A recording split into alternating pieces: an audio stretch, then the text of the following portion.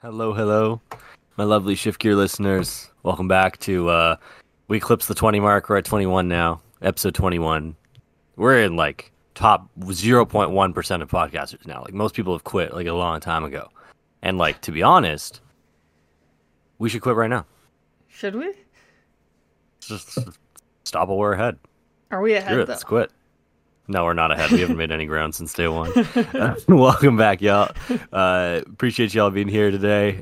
We have some cool stuff that happened on the weekend. Champions League wise, a lot of new cards. Our first like major post rotation tournament that surprised I think literally everybody. And if you logged into your YouTube in the past 3 days, like all you've seen is like big YouTubers like clickbaiting like this deck won what? And so you've probably seen what happened already because you've been clickbaited just like me. But yeah, some weird stuff happened. Some very interesting Lugia stuff and some very interesting Arceus stuff. So we'll get into that at some point. First of all, how was your week, Karen? What's going on? Let's see. How was my week? It was a 4-day long weekend for me. My company gave us Friday off, so Nice. very relaxing. Lots of hanging out. I started playing Pal World. I don't know if you played that game. Yeah, every time I log into Discord, it says Kieran's playing Pal World. Yeah, so I was playing that. My friends and I made a server. It's like Legends Arceus, but like better with like more survival aspects. And like all the pals are definitely like Pokemon knockoffs, but the game's fun. So I don't know how much longer I'll And play guns? it. And guns, yes, Pokemon with guns, as they say. It's interesting. Well, I saw a stat that like 2/3 of their entire player base fell off within like the first 2 weeks. So I don't know how long it's gonna be up there. Well, I mean, it's like one of those games where it's like once you're done, you're kind of done. Like it's not like a you play forever type game. So like yeah, I'm almost nearing that point. But it was fun, decent game. If you like Pokemon, you'll probably like it. So I might have to pick it up. There's a new Pokemon Presents coming out in a couple of days. I don't know if you saw that. Yeah, next Tuesday. What do you think is gonna come out of this? I think I saw that they leaked that they're like making Gen 5 remakes, but they're gonna make them like Brilliant Diamond and Pearl. So like I think people are gonna be disappointed. I don't know. Like they'll probably release like some spin-off game or something, and then maybe put some of the Pokemon games on Virtual Console. Like, or like the people are saying Yeah, they might like do Legends Johto or something. That would be cool. yeah, I'm a huge fan of the Legends games. Like I'd be Yeah. so happy for that. But what we're probably gonna get is like Pokemon like barista or something where we're like at a Starbucks working as a Squirtle handing out coffees or something. That's probably what we're gonna get. My expectations are on the floor. Yeah. We didn't have a game last winter, did we? Like in November. There was like Detective Pikachu 2, bro. How could you forget? Big release. Right. Yeah. So we're due. We're due. We're so due.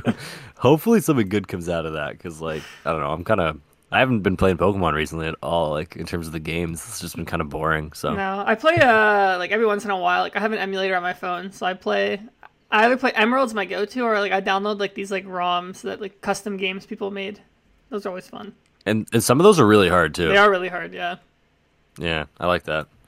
But yeah, no, I mean we'll talk about that next week, I guess, when it comes out. But for Yeah. now, we can talk about how do I pronounce this? Fukuoka. Yeah, I think Fukuoka. All right, The I did my Champions best. League. My best foreigner impression. So yeah, like this was this was not what we expected, to say the least. I think we expected some of the decks in the top 16 to be in the top 16, but I don't think we expected like it to unfold the way it unfolded. Lots of interesting stuff here. Did you want to like give your initial thoughts on that at all? Yeah. I mean, I think it's always interesting, like brand new format, because people like don't really know what to do. Like I think especially in Japan, it's like they have all those like city leagues or whatever. It seemed very chaotic to me. Like there was no consensus on what the meta was like since they didn't have a big tournament yet. But it seems like a lot of different decks were well represented. So it does seem like we're in store for a meta similar to this one, where there's going to be lots of viable decks, which I think in general people are going to enjoy, just since like there should be something for everyone. But yeah, like Lugia won, and like I'm not super surprised. I've actually tested a little bit of new format, and like Lugia was doing really well in my testing. Like Chinchino's like just such a strong one prize attacker. I mean, having the option to one shot everything on a one prizer is nice. Yeah, the only surprises were to me is Chen Pao didn't make top 16, Golden Go didn't make top 16, and that was the second and third most popular decks in the City League. So I don't know if they weren't played or they just didn't convert well, but that's probably the biggest surprises for me looking at the results here. Yeah, and like my one beef with this is that like we always only get top 16 results, Yeah. which I know it's hard to compile more than that, but this is like sometimes it skews your information so much. I remember like going into was it the LIC meta? Like we had like three tournaments of just top 16. It just did not give us the right ideas of what was actually good and what wasn't. So, Yeah. but I mean, like generally, like when you're taking data from a 2,655 player tournament, like you can normally trust that the data's pretty good. So, yeah, we had a couple Charizards, a couple Artinas, things we expected to see. I haven't touched post rotation at all, and I'm not planning on it either. So I have not discovered the power of Lugia yet or Stall, but there's three stalls in there, and Lugia obviously won the tournament, so it's got to be pretty good. Um, Yeah. just from looking at these lists, like you said, Chinchino looks ridiculous. That card looks insane. And like most of the time, when you see like if I were to see on the basis without knowing what Chinchino did, I would look at Lugia and see a 3-3 line of Chinchino and be like, this is lols. What the hell is this, bro? But it's actually quite good. And the fact that they just took like a pile deck already and added a 3-3 line and still won a tournament kind of goes to show how powerful this card probably is. Yeah, and I mean, like, they even played Master Ball, which is funny. So, yeah, some of the things in the list, I don't know if I 100% agree with. Like, they won, obviously, so it must be good. But, like, to me, Jacques has been very underwhelming to me because it's like, you have to Luminion for it. And to Luminion, you normally have to, like, either Ultra Ball or Capture Agroma. Then you need, like, another Ultra Ball to use it effectively. They also didn't play Squawkabilly, which seems very good. But, I mean, like, yeah, like, Chinchino's is so strong. It trades up. Like, you trade into Charizard, you trade into Giratina, trade into Arceus. And also, like, the format now, like, from what I was, like, watching, is, like, your Lugias are, like, less threatened to get knocked out right away. So, like, if you, like, have to read the wind or, like, you can't Summoning Star turn 2, like, it's not the end of the world anymore. Like, Charizard can't one-shot you, for example. Arceus can't one-shot you, for example. The future decks, like, they need to, like, set up first, so... it does seem like the meta is shifting to be decent for Lugia here. I don't know, my gut still tells me the deck's inconsistent, and I've played it. Like, it still is inconsistent, but, like, the raw power of the deck is so high. So I think it'll definitely be a contender. Like, at minimum, a tier 2 deck in the format. Yeah, I think so too. And then I mean, like the one surprise for me, like when I was looking at this, the one surprise for me was the fact that there's two lost boxes and a Tina lost box. And upon looking at it, it makes a lot more sense because, like, to be honest, I wasn't really like too invested on the new cards that were coming out, but it's just seeing that like escape board like card, whatever that thing is, emergency board. That like the synergy with Comfy alone is honestly enough to just kind of propel it in the right direction. Then you add Prime Catcher to Tina, or you add like the Battle VIP pass that can be played at any time. I think it's called Friendship Poffin. Yeah. You add those things all together, and then like I can kind of understand why this deck is still good. The one card I've seen prominently through all these lists that I'm really intrigued by is Iron Leaves, the Virizion thing, and it looks good, man. I like it. Yeah, I mean, if we just looked at, like, all the results from the City Leagues, like, in Japan, like, it seemed like Charizard was, like, by far the most popular and, like, best deck on paper. So it just seems like every deck needs to have some sort of answer. And yeah, when I was watching the stream, it seemed like almost every deck that can't one-shot on its own was playing the Iron Leaves. Like, any Arceus deck was playing Iron Leaves. Giratina, you obviously play Grass. So, I mean, Lost Zone as a deck is just flexible, right? Like, you have the gate, so you can play, like, any type of Pokemon. So I'm not surprised that the Lost Box decks are finding success here. Yeah, and the one card that was also really interesting to me was Airy, the look at your opponent's hand, discard two cards, like the discard two items. Sorry, that seems really strong, and like I see like random decks like spicing this in now at this point, so Yeah. I can see that card being pretty good. Using your supporter to disrupt is not always like ideal, but I think with how powerful that card is, you can kind of just use your supporter to buy yourself another turn, especially if your opponent's like kind of heavily reliant on whatever's in their hand there. So. That card seems good. Iron Leaf seems good. Stall seems like scary good. Yeah, I mean... that's going to be a problem.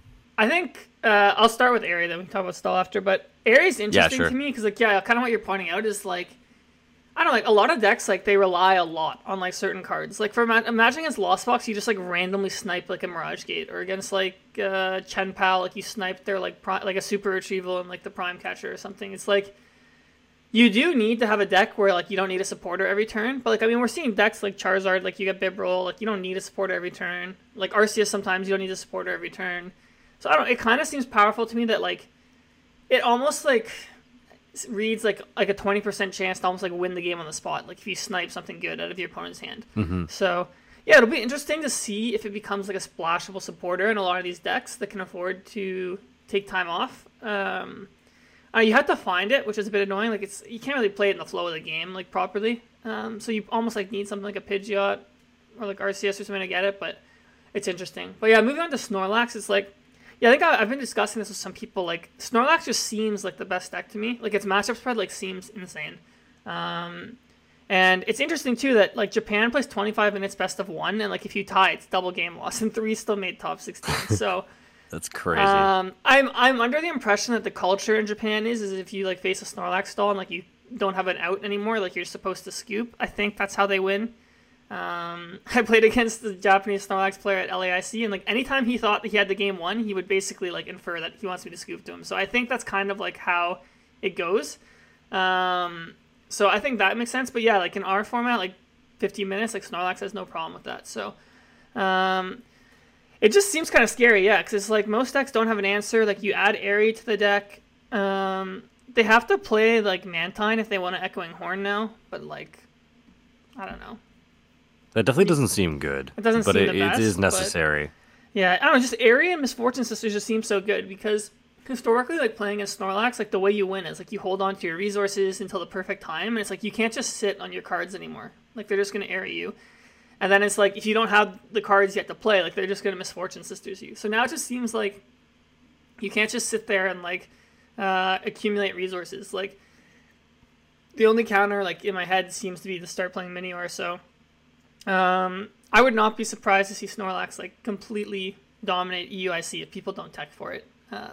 Yeah, like right off the top of my head, I think about like playing Gardevoir against Snorlax, and like one of the main things that I would always do as a Gardevoir player is keep Ultra Ball Super Rod in my hand at all times.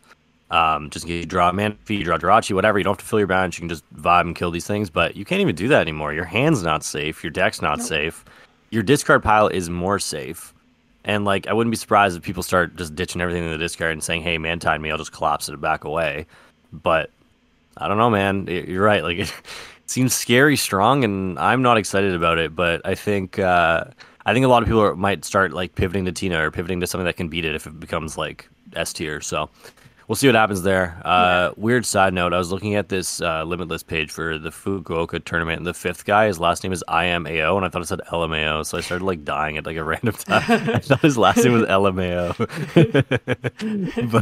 But that was like my main takeaway from this landing page. If that was his last name, I would have flown out to get an autograph. Other than that, though, the 2 lists that I wanted to see the most are the 2 lists that are not there: the Future Box and the Ancient Box. So. Yeah. So you just got to wait on those. But those also seem really interesting. Yeah, I mean, Ancient Box, I think I watched one. I was watching the Gazul stream. I think there was one playing the round. Like, it's interesting. Like, it has a very strong early game just because against, like, evolution decks, like, you're just taking everything out. It doesn't scale the best, but, like, you are a one-prize deck. So as soon as you take, like, a prize lead, like, if you have to start trading, like, two attacks to like kill two prizer, like into a Charizard, for example, like it's not the end of the world. And late game, you can get to enough numbers where you can knock out like the basic Vs and EXs that have like 220, 230. So the deck does seem like pretty consistent. And one of them was even playing like Great Tusk like in their Future Box or Ancient Box deck. That. So like you kind of have like a little pivot if you have to pivot your strategy or catch people off guard. So yeah, the deck seems very solid. It's a one prize deck, which I think is fun. I haven't explored it enough. Like I haven't tried it yet. I've tried playing like Roaring Moon, like EX with like Roaring Moon Baby, and that it's been decent for me so far. So I can see why it's good. Yeah, what do you think about this deck? Yeah, it looks cool. Like the one thing that stands out to me is that like normally you have these new archetypes and like they're super hyped or whatever, but like they don't initially always make a splash. Just seeing that in this top 16, there's an Ancient Box and a Future Box in the top 16 of a 2,700 person tournament is actually like really encouraging to me. And I think that there's a lot of like you said, there's gonna be a lot of space for diversity in this format, which is cool. Like that, I think that's what we all want. Yep. A lot of space for diversity. Kind of another one of those like pick your deck, run with it kind of formats. The one thing that does stick out to me on the surface, which I'm a little bit disappointed about, but it does seem that the decks are fundamentally a little bit less skilled than they are right now. The one thing that I really like right now is that the decks that are like good are the highly skilled decks. So like it feels like the better player normally does win. Whereas like in formats past, like maybe in the last like couple of years, like with Palkia, with Lugia, it didn't always feel that way, and that's frustrating a lot of the time for some people. And but you know what? Like the counterpoint to that is that a lot of new players just will enjoy the game more in those kinds of formats, right? Where you walk in, you can play Lugia, you can play Palkia, and do well immediately. So I think there's probably arguments for both. This format here doesn't look skillless by any means. Definitely, there's still an aspect of skill, but it's not like your Gardevoir versus Tina versus Snorlax Stall or whatever we have now, where it's like it feels like a lot of the good players are consistently doing well. So a little bit of a culture shift, I think. Yeah, it seems like the decks are less intricate, I guess, is basically what you're getting at. So, and like maybe the matchups are less intricate. But I mean, the format still has to evolve, so we'll see. But yeah, we'll see what happens. Yeah. Some other things I noticed here, like a great Tusk Mill made top 16. I think that was a deck that I was kind of excited to see how it was going to do. So yeah, that's kind of cool that we might have a Mill deck. Actually, that's not really cool. People hate playing against Mill. I think everyone does. Yeah. So, again, just I looked at the list. Like it's pretty simple. Like it literally just focuses on like trying to tank hits and just making sure you get 4 off every turn. Like it had like 4 Pokegear. They had like double Palpad. They played 4 Sada, 4 of the Explorer card. So that was interesting to me. And then second place was like an Arceus Alolan Vulpix deck. So there's actually a lot of Arceus. So it seems like Arceus might have a little resurgence in this format. Arc Giratina seems to be a very popular deck. We had 2 of those in top 16. I saw a lot of players playing that. And then, yeah, the Vulpix was interesting to me. I guess it's decently well positioned. Like into Charizard, for example, they don't really have a good attacker.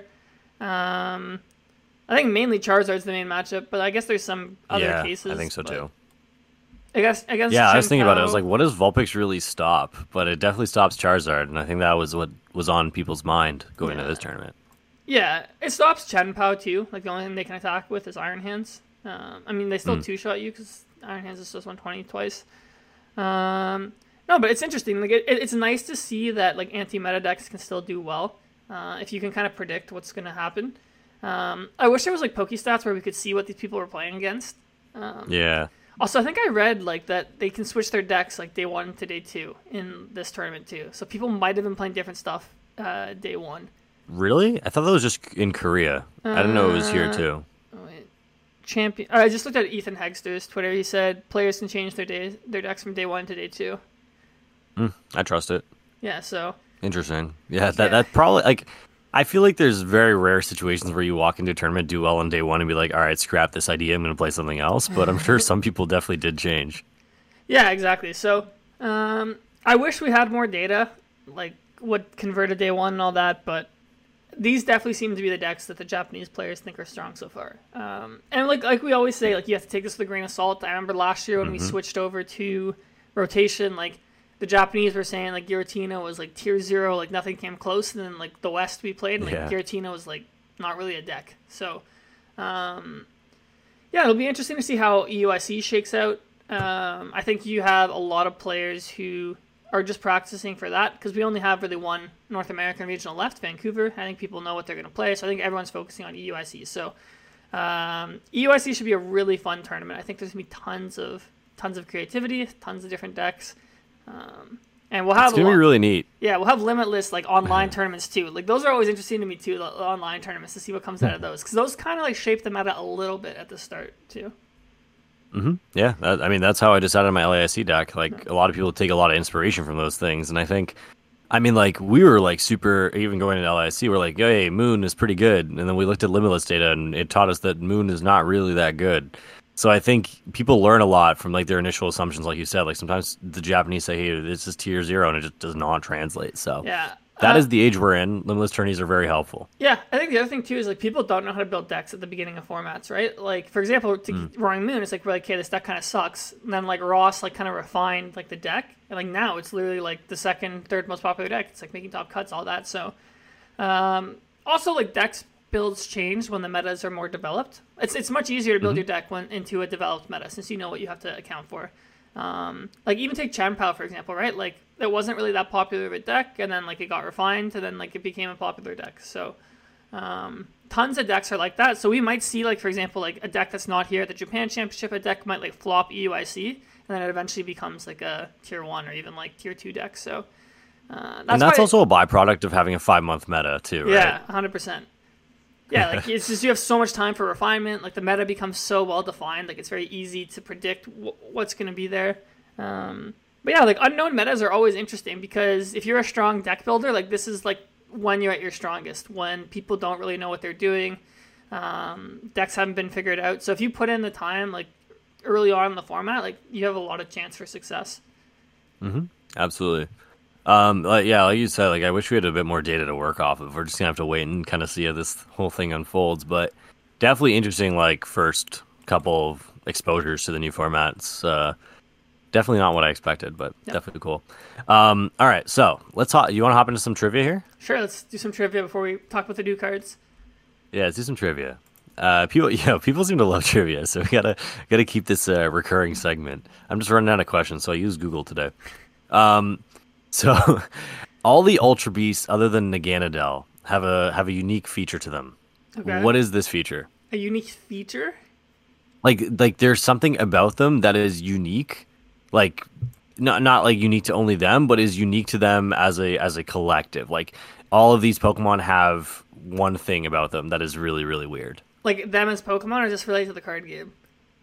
No, it has nothing to do with the cards. Okay, it's more it's in game, Okay. like in video game. Like is this something physical? This is a hard one, is bro. Is this something physical this is a hard about one. them? No, it is not physical. Nothing. Oh my god. Okay, so let me think about the Ultra Beasts. You got like Celesteela, you have Buzzwole, you have. I'll give you some. Nihilego. Buzzwole, Celesteela, Nihilego, Pheromosa, Formosa. Blacephalon, and Stakataka. There's something about them in game that is unique. In game, all of them in game. This is out of my all knowledge domain. I've played Sun and Moon. This isn't something that you would like play in game and realize. Like this is something that you like when the Pokemon were coming out, someone would have pointed out like, "Hey, these Pokemon all have this," and then it was like a big thing when they all came out. Like, is this something to do with like their Pokédex entries or something? Something to do with their stats. Their stats? Specifically, their stats. Do their like? Oh, I feel like I might have seen something like this before. Is it like their stat totals, like when you add them all up, are unique? Not stat totals. Is it they it's have individual stats? Okay, so they have one stat, like Buzzwole's attack will be like the only person with like 81 attack or something. Not quite. I'll tell you what it is because I feel like it's quite difficult. Okay. Unless you want to keep guessing, keep guessing if you want. But so I feel something like to do with stats. not to do with their stat totals, just their individual stats. Stats. They. Every stat's Take a different? fun fact. Probably, but that's not the one I'm thinking All of. right, I'm not gonna get this. Okay, so all the Ultra Beasts other than the Ganadel, every single one of their stats is a prime number. Oh, really? Yeah. How am I supposed to get that? No, I remember seeing that though. Like that when it came out, everyone was like, "Wait, what the hell is wrong with this?" And that was like a qualifying trait of the Ultra Beasts. That one was hard, but you know what? You're doing this to me because you just know too much about Pokemon. It's not my fault. Fair. Okay, I have another one. So, actually, no. You know what? I'll save this one for next week. Okay. This one's like kind of like even more in left field. So, I'll save this one. Nice. All right. Good But question. basically, it was. I'll find you a better one. But basically, it was about Minior and Golurk. I'll give it away. Minior has a higher base stat than Golurk. Higher base stats, sorry. Like total? Total. Well, Minior is what? It's like a defense Pokemon? More or less, yeah. Yeah, I guess what Golurk probably has like low speed or something. Like, I'm pretty sure it's like really slow. yeah. Yeah, I'm not. I don't know. Anyways. Yeah, I'm not gonna be that good. If it's hard video game things, I won't be able to do it. Well, that's exactly why I have to ask you them because all the card ones you got too fast. You gotta come up with more unique card ones then. Yeah, I guess so. I'll come up with something like crazy for next week that you won't get. That'll be my goal. Sounds good. Yeah. All right, let's talk about, Neil, though, the new cards that got revealed. I think there's actually some like very powerful cards that got shown off. So, have you had a chance to look at them yet? I did. I did. I got a chance to look at a few of them. I mean, I don't know how to phrase this, but like it feels like we're back in like the tag team era where Pokemon just like got bored and they're like, all right, screw it. Let's just make everything OP and just see what happens. Yeah, it does seem That's kind of what this is. like there's some. Well, the items are very. We'll talk about the A spec, the reset stamp or whatever, like at the end. But it does feel like they're going back to giving the items like absurd power levels, which I don't think is good game design. And I'll talk about that later. But we can start with maybe like the Pokemon. Like I think Blood Moon Ursaluna is probably the best one they revealed. The EX. Mm-hmm. It's basically Radiant Charizard, and like any deck can use it, right? So it's 5 colorless, 240 damage as an attack, but its ability is for each prize card your opponent's taking, it costs 1 less. So yeah, I think this is actually really good. Like it gives a lot of decks like a cheap, efficient attacker. Immediately, this seems like it actually could be good in control. Like we've seen control play Radiant Charizard now to take out threats. You could play this now if you want to take out, if they try and do a strat where they just have one Pokemon.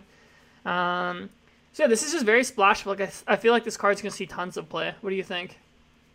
Yeah, it reminds me of Articuno GX too, where like you just use it just to destroy something one time and just get it over with. So in control makes a lot of sense. I think this card is good. I really do think this card is good.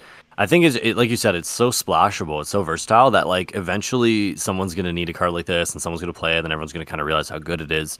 240 is like it's not a weird number, but it's definitely a number we don't see often. So you're gonna one shot your Iron Leaves, you're gonna one shot your Fish, obviously, your Squawks, whatever, like all those support Pokemon. But I don't know if 240 is really gonna splash too much in the format. Like 250 was cool because with the belt you one hit KO V stars, but 240, I don't know. Maybe you play a max belt or something like the A spec, but I definitely think it's gonna be good. I don't know what decks it goes off the top of my head. Maybe like Arctina. It seems pretty good in Arctina, just because they kind of run out of steam at the end sometimes. But it can also be a control counter in a sense. Like after all of your resources are gone, like maybe you just bring this thing to the active and use it. Do I think it's the best? Probably not. Against control, I don't think they're taking prizes. Oh yeah, you're right. You can't even do that late game. You're right. Yeah, so it doesn't even work. Yeah. I guess Iron Leaves is a better one against control. Yeah. Because you have like Scramble Switch built in. Yeah, I think the design that they're going for is this is supposed to one-shot the like basic EXs, but this thing has 260 HP on a basic, so it actually doesn't even one-shot itself. So I feel like we'll probably eventually get like a choice band reprint for EXs, and then it'll be better, but yeah. I don't know. Well, we have like Defiance Band plus Vitality Band plus Max Belt. Like there's a lot of stuff already. So I agree with you. We probably will get one eventually, but right now I think they feel like it's kind of covered. Yeah, I mean, I hope they don't reprint Choice Band. I actually really dislike it as a design card because like it's always like enabling one-hit KOs, and like my biggest gripe with Pokemon is one-hit KOs. So I'm fine with Defiance Band as our plus 30. Hey, you're gonna love this new format. This grindy 200 to each other every turn. I think that's fine. Like longer, drawn-out games are better. Like where you have to make more decisions per match. There's more skill expression, more chances to mess up. I think it's more fun instead of us just going knockout, knockout, knockout, knockout like every single turn. Yeah, I just hope we don't end up in like back in a format with like Arc Intel mirrors where it's just like actual just garbage all the time. But that was different because Inteleon just made it so like you don't whiff anything. Like the games are the same every game. You have access to your deck. I mean, because like, it was boring. One of the most like people's most favorite like recent formats was like the Sun and Moon format, and like that was a format where it was actually very difficult to one shot things. Lots of back and forth. Like Acerola was a card. Like Max Potion was a card. And I thought it was really fun. Like the games are very. It wasn't that they were long. It was just like they're intricate. Like you had to plan out turns, like spread your damage. So I generally enjoy when the game is like that instead of just going back and forth. No, I hear you. Yeah, cool. The next card I want to talk about. When I saw Screamtail EX, I'm like, okay, maybe Gardevoir is going to get a nice tool, but I think this card sucks. Do you think it has any redeeming qualities? I don't. Is that the one that where if you go second, you don't get supporters? Your opponent doesn't get supporters? So its attack is like if you can only use it if you go second for 1 energy. It's colorless. Like your opponent can't play supporters next turn. So I guess the idea is you slow them down. Yeah, I mean the problem is like let's say you play this in the Gardevoir deck. Like, how am I getting this active turn 1 if I don't start with it? And then if I'm playing it in another deck, like maybe if you have a setup deck, like you need to slow down your opponent. Like you don't want them to take a knockout turn 2 or something. This could be relevant. But I don't know. It just seems too cute to me. Yeah. Like if I'm going first, like half my games, like this is useless. Like, you're gonna be forced to play like Switch Cart and Gardevoir to use this. Like Yeah. it's probably not worth it. Yeah. There's maybe a niche that can work with it at some point, but I don't know. Maybe not right now. Yeah, like I think if this card ever sees play, it's probably going to be actually not in Gardevoir. So, Yeah. yeah, cool. All right, next card. This one I actually think will see play, the Iron Thorns EX. So its ability is if it's in the active spot, Pokemon from rule boxes don't have abilities except for future Pokemon. So it's Path to the Peak for the future box deck. Its attack is 3 energy, 140, which obviously isn't very good, but you have like the Iron Crown to like do plus 20. So Neil, how good does this card seem to you? Definitely seems better now that Escape Rope is rotating. If Escape Rope was in format, I don't think I would like it at all, but it definitely seems okay. Like, I don't know what the application is in terms of, like, do you center your whole deck around it? Is it just, like, kind of a tech card? Like, what is it exactly? Like, I think it kind of needs to, like, find its identity a little bit. But once it finds its identity, I think it could be really powerful. Like, especially with the absence of, like, a Path to the Peak, like you said, like, there's a lot of room, I think, now for, like, a card like that just to come in and shut down entire decks that just are not prepared for that anymore. So, I mean, you look at, like, Lugia, you look at some of these other decks like, that are very reliant on abilities. If you're able to take out their one threat and just mitigate all their abilities at in one shot, you're looking pretty good. And yeah, we'll see. We'll see. A lot of these cards, like we said, like a lot of these cards are like with a grain of salt kind of thing. Like we don't know how they're going to really impact what's going on. Like we don't know where they're going to go, but there's a lot of creative minds out there that might make some applications for some of these. So I think this was definitely one of those cards. Yeah, I think this one will 100% see play. We already saw like one future box make top 16. Like this seems like even if you only play as a 1-of, like an easy slot in. If you lead with it, like it's a bit hard because you need to use Miraidon to energy accelerate. But even like in the middle of the game, right? Like let's say you're playing as Charizard and you like lead with this to take out like the Charmanders, the Pidgeys, or Bidoof, whatever. It's like you actually shut off like Charizard's ability when it evolves. Late in the game, like if you need to like Roxanne, like take a knockout, or Iono, like this seems pretty good if you can take a knockout with it. So I'm sure this will see play. I don't know how much, but it just seems too good not to see play. Yeah, I agree. And if you go first with Future Box, like you can just put this active. Sure. Like it's like better Klefki. Yeah, like it just like blocks stuff. So like yeah, imagine how good this thing is like if you start with it and you're going second against like your opponent. They need like Squawk or something. So yeah, it seems pretty good to me. The other thing is too, like I think it checks off the box that Klefki does not, in the sense that it just does damage. Yeah, like, that's the big thing. Klefki was was a good card. Like everyone thought Klefki was gonna be good, but then we realized it did like 10 damage a turn. We're like, okay, this is not doing anything. A little joust. Joust. Yeah, so maybe you could play Alakazam EX with this. Hey, you know what? It sounds pretty good, actually. Wait, doesn't it? It's your opponent's Pokemon don't have abilities, or yours? It's or like everything in play? Everything in play. But Alakazam's an attack, not ability, so you can still do it. Yeah, no. I'm just thinking, like, support-wise. Like, you probably want to run Beebs or something, because your deck's just a pile. Oh, it only tries to have rule box Pokemon, so it still does. Oh. Yeah, so. Okay. I mean, Seems it's still probably not good, but like it's another option for that like tier 4 deck. There's going to be a lot of room for like the Bennett EXs and the Alakazam EXs of the world, I think, after rotation. So I am excited to see that. Cool. I don't think there's any more Pokemon, so we can move on to the trainers. So we got Enhanced Hammer reprinted. That card's always seen play whenever it's been legal. It does seem though like the current format, like from what I'm seeing, there's not a lot of special energy decks. And the decks that like do play special energy, like I don't know how much like getting rid of it like matters, because I think traditionally when Enhanced Hammer was a strong card, like most of the decks like didn't have as much energy acceleration. Like attaching like was very important. Like attaching like double colorless return example was like a big deal. So like if you got rid of it, like you basically wiped out their energy attachment for the turn. But like now it just seems like most decks just have acceleration. Like against Lugia, it's like they have the energy on board. It's like they can just get more, or you can just knock them out. I guess maybe if Mist Energy gets popular and you play Giratina or you play Roaring Moon, like you can get rid of it. That might be a good application, but I don't know how strong. You know what's disgusting though? What is? Like imagine you go second into Arceus and you Irida for a hammer on turn 1. True, like that's actually game changing, right? Like that concept to me is like enough to warrant playing 2 hammers immediately. That just seems really, really good. The moment that card got reprinted, you saw all the people like flocking to like TCG Player and stuff to buy the gold ones. I checked all the Toronto stores; they were gone instantly. So I think there's gonna be a lot of people with gold hammers running around trying to use them. So I wouldn't be surprised if it's a popular card. Yeah, I mean the card's always seen play whenever it's been legal, and it's like I think it's a Yeah, fine card. Keeps things in check, so I'm fine to see that card back. it's just better than Fan of Waves, right? So Yeah, it's 100%. all good. Yeah, and that card like almost never saw play. Hmm. Next up we have Perrin. I don't know. I haven't played the DLC, but I think she's in the DLC. So it's reveal up to 2 Pokemon from your hand, shuffle them in your deck, then search your deck for up to that many Pokemon. So it's basically Pokemon communication as a supporter. Times and two. Times 2 if you want it to be. It seems a little bit underpowered to me. Like you have to have Pokemon in your hand, right? And normally, like if you have Pokemon in your hand, you want to play them. So like the decks that normally play cards like these are decks that play tons of Pokemon. So like something like Charizard might be able to play this, but I feel like I would just rather play Jacques at that point. Or I'd rather just play Arvin to get like the Pokepuff or whatever it's called, the one that gets 270 HPs.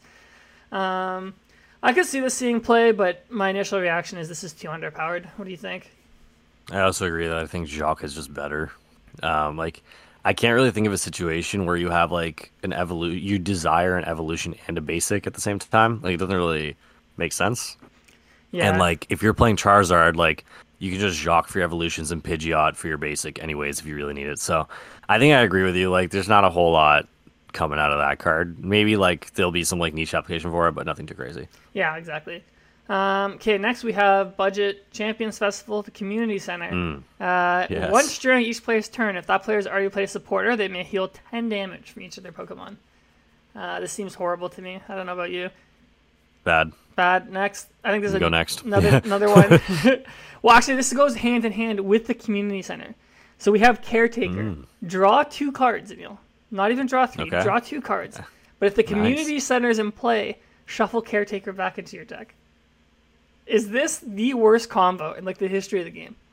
Burn it all. Just get rid of it. Like maybe in like pre-releases. yeah, maybe improve this, but like you're literally bricking your deck by putting this back in. Like draw 2 is crazy. This card could say draw 3 and it would see 0 play.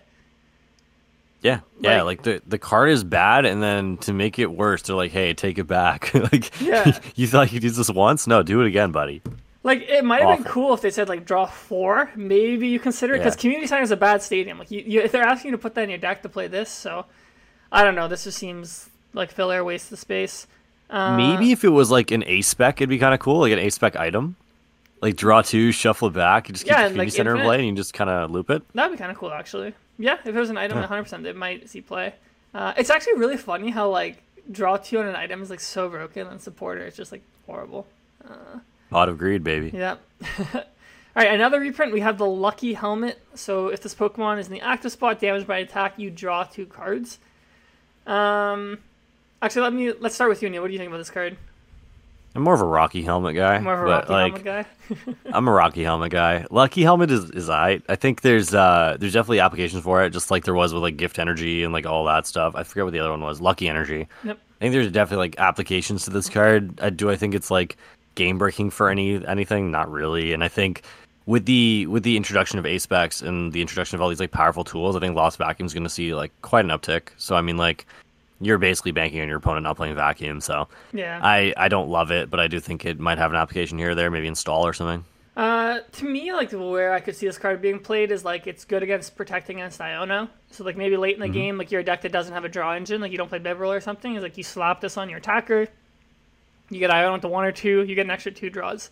So if you play like Arvin or you play like Town Store in your deck, like a way to actually find this when you need it, then maybe it makes sense. But overall, it just seems very low power level compared to other tools. And I'm not should be sure playing. you can I'm not even sure you can function as a non-Iono proof deck anymore. Like Yeah. especially with what we're about to get into with this new ace spec. I don't think you can do that anymore. Yeah, so let's talk about the new ace spec, and the unfair stamp. If one of your Yes. Pokemon is knocked out during your last turn, both players shuffle their hands in their deck. You draw 5, your opponent draws 2. So, Anil, this is, I think when we were talking about Prime Catcher, we're like, the only way you don't play Prime Catcher is if there's something like more absurdly broken. So let's start there, Anil. Like, how broken is this card? How good do you think it is? We knew it was coming. We knew something crazy was coming. I didn't think it was going to be this. This seems really good. I don't think I'm gonna overreact to the level that a lot of other people are in the sense of people saying like, "Yo, this ruins the game." Like it's just part of the game, and I do think Pokemon has gotten to that point, like I said earlier, where they're like, "I'm bored. Let's just like print the hell out of crazy cards and see what happens." Like your Welders, your ADPs of the world. It definitely feels like we're heading into that kind of realm. But I don't know, man. Like, I'll believe it when I see it. If we really think it's that good, like, there's people calling for the card to get banned. Like, all right, let's take a breath here, guys. I think we're gonna be all right. Is the card good? Yes. Do we already have Iono? Also, yes. Like, is everything gonna be Iono proof already because of Iono? Yes. So, like, I mean, everything's playing Beebs. I don't think it's gonna matter as much as we think. Yeah, so I think here's where I'm at with this card. It's like it's most important early in the game. Like imagine you play this after your opponent takes their first knockout. Like Yeah, that's that's crazy. crippling. Like before you have a chance to set up. Yeah. Yeah. And I know I've listened to a lot of people and their response is like, oh, just like don't take a knockout if you're not ready for like the unfair stamp. But it's like if you've played Pokemon, you know how important like prize mapping is and like trading is. Like sometimes you can't afford to just not take a knockout. Like your opponent's just gonna like win the trade if you don't. And this is like my problem, like not just with this card, but like with a lot of the ace specs, like I've seen them print, is ace specs inherently are inconsistent cards. Like you can only play one copy. The only way to pull them out of your deck is to play like Irida or like play like Avery, something like that. So a card like the Reset Stamp is like it's super high variance. Like if I just draw this when I need it, like it's like super powerful. Like if your opponent like let's say plays Unfair Stamp and like they don't play a consistent way to get it, like I think it's correct to just attack into it. Like you can't just like be like, hey, like they might have Unfair Stamp. Like I think it just adds a little bit too much variance to the game. Like when you draw this, it doesn't feel that necessary to me. Like I would have preferred just to see a Reset Stamp print. This just seems like it has the power to like have too much variance, and it's not like a fair card to play around because, like I'm saying, it's like you can't just like search it out easily. So if someone's playing this in their deck, like and they just randomly have it, like that's just unlucky. But I think decks Yeah. that play Arvin or like play probably not Chen Pao because they need the Prime Catcher, but like Charizard could play this because they have a way to search it. And the draw five part's actually good. Like it's basically a Shauna. Like it's a decent like draw support as well. So if you do have to Arvin for this, for example, like you're not completely like wasting your supporter. Like you're getting to draw new cards as well. So the card seems very strong to me. I'm a little worried that there's some broken control combo that eventually is going to happen, but Yeah. yeah, the card definitely for I me is think good. so. Like, I think you're right. Like, I think it adds a lot of variance to the game. I would have rather just seen computer search or like dowsing machine or something for sure. But like the other thing is too, like my issue with this card is that you can kind of like just get bricked out of the game after turn one or turn Yeah. two, and like that's already an issue. But the one thing I will say that's a counterpoint to that is that we do think the format's slowing down. So if you get bricked out of an unfair stamp, you take a turn or two, like maybe the game's not as over as it would have been in the current format. So maybe that's like a bonus to this whole thing. And like there are ways to kind of get out of it. Like you can draw, I don't know, you can draw your Beebs, you can draw like even like Friendship Poffin to keep setting up as you're trying to draw out of it. Like I think there are ways to kind of slow down the game now. This is probably not a healthy card as much as I am defending it. It's definitely not a healthy card, and like I don't like the card, but I don't think it's as bad as what people are making it. Yeah, I think it's gonna be one of those cards that feels bad to play against. Like it's gonna suck where you get like reset stamp or unfair stamps and like you lose. It feels unfair, like the card says. It does. It does. So yeah, I think the other thing, just in general, that I think I've commented this before, it's like I just feel like the power level they've given the ace specs is like way too high. Like I don't like I get like it's like a once per game effect, like it needs to be powerful, but like I don't think they need to be as good as they are. Like I think like the deck specific ones they make, like those are cool. Like the Drum of Awakening, like I forget what the name is for the Future Box one. Like to me, that's more where I'd like to see the ace specs. Like give each archetype like it's a little bit more juice that they can kind of control, build your strategy around. But like yeah, general ace specs to me, like for example, like the Neo Upper Energy, like to me like it's a bad card because the other ace specs are better. But like that's the power level of an ace spec like I would like to see. Like if you remember when we had like Yeah. Super Boost Prism Energy, like that was I thought a really well designed card. For anyone who didn't play back then, it was like it counted as 4 energy if you had 3 stage 2s in play. So again, like it's you build your deck around it type of card, and it's like not really super broken. Like you have to do something to get the payoff. It just feels like you don't have to do anything to get the payoff for a lot of these ace specs, and the power level of them is so high. You can only play one, so it's hard to get when you need it. So it's kind of just like random when you get to play your ace spec, but obviously it's very powerful when Yeah. you get it. So I don't know. I'm just not a fan of how they've implemented ace-specs back into the game. I agree with you, and I think there's gonna be a lot of angry people saying, "Hey, I prized my prime catcher and I lost immediately." Like, I think just because it's a one of and just the way the prize mechanic works, it's just adding, like you said, more and more variance to the game. So, but this is what they want. I think this is actually what they want. Like, it seems like ever since the calendar turned, like it feels like for the most part they're catering to new players. They're catering to say like, "Hey, like you can just kind of join in the game and do well." And I think that's good. I think it's good to an extent. But I do think the game is getting very, very big at this point. And I think that more variance cards might end up not being a good thing when more seasoned players are getting frustrated, saying like, "I can't beat these people anymore." Like, you might lose seasoned players at the cost of gaining new players. Like, just out of as like a grand standpoint kind of view. Yeah, I don't know where it's going, but I mean, we'll see.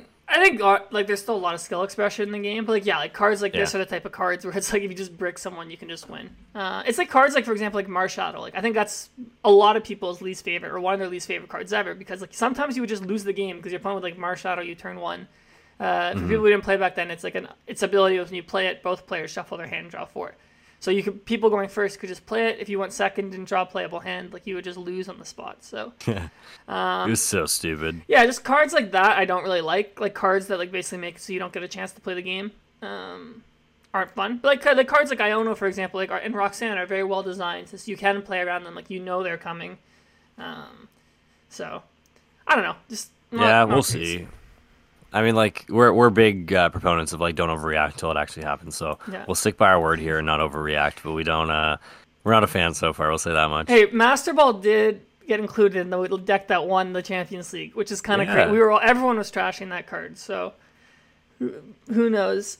That's what I'm saying, bro. Like people overreact to these things. Like I understand. Like we're in a market where like if you overreact, you get clicks, whatever. You drive engagement. Like people doing that on Twitter, on YouTube, whatever. Like that's what drives their revenue. But like I feel like generally, like people just overreact like crazy to everything that comes out, and that's why like I've always been of the standpoint, and those who know me know this, where I don't test new format until it comes out. Like until I see some data. Like I don't really care about like these leaks and stuff because I know that like my initial reaction is probably going to be different to my reaction when it actually comes out. So I'm not saying it's useless, but I'm saying at least for me, like that's how I look at it. And I think that a lot of this hype, especially now, like in 2024, when like everything is driven through Twitter, everything's driven through YouTube, like people are just looking for engagements a lot of the time. Yeah, 100%. It is also just fun to react to the cards and like try to guess what's gonna happen. Yeah. So. I mean, we just spent 25 minutes doing it ourselves. Like, I'm not going to trash it. Like, it is fun doing it. And I think people really appreciate, like, listening to other people's takes on what these cards are, just so you can kind of base an opinion on it yourself. But, yeah, I don't know, man. Like, you never know what's going to happen until it happens. And, like, if Master Ball can win a 2,700-person event, maybe Unfair Sample will be as bad as we thought. We'll see. Exactly. Yeah. Cool. All right, Anil, I think that's all the topics we wanted to cover today. Yeah, I just wanted to give a little shout out to our boys at Banana Games. They're doing a few cool events this week. Yeah, Kieran's got the shirt on. They're doing a few cool events this week, and next week and the week after. They got some trivia nights, some theme nights. If I went through and explained all of them, I'd be here all day because there's so many. But just go to their website. I believe it's bananagames.ca. I think so. Yes. Yeah, just search up Banana Games, you'll find it. Go there, check out their events. Like they're different kind of themed events, not really like challenges or cups. Like more so like, hey, here's this cool format, come play. And like honestly, they're pretty fun. So definitely give it a shot. So thank you to them for sponsoring us as always. Other than that, we're chilling. We're big chilling. I'm sure we'll have some new cards for you guys next week. Maybe some more tournament results. Good luck in any of your league cups, your league challenges this weekend. I know there's a lot going on. Kieran, I'll let you sign us off if you have anything cool to say. I don't have anything cool to say. No, I don't have anything cool to say. I have a work meeting in 2 minutes, unfortunately. Yo, that was crazy. I was just about to tell them about how I brought my Bucky's Cup to a league cup, but I'll save that for next week. All right, go. Go. Tell them about the Bucky's Cup. That's important. Bro, I don't know. I just I looked in my bag and I had a Bucky's Cup and I was at a league cup and I filled it with water and it was just the greatest thing I've ever done. And like, there's no purpose to it, like for anybody else but me. But like, just in that moment, I was one with Bucky's. Nice. I still have this on my desk. The shot glass? You should take a shot during your work meeting. I'm sure nothing will go wrong. With the Bucky shot glass. Bucky's shot glass. It's awesome. Well, everyone, thank you for being here. Let Kieran go back to work. Unfortunately, he has a day job and it's gatekeeping us. So y'all be well. See you next week. Later. Peace.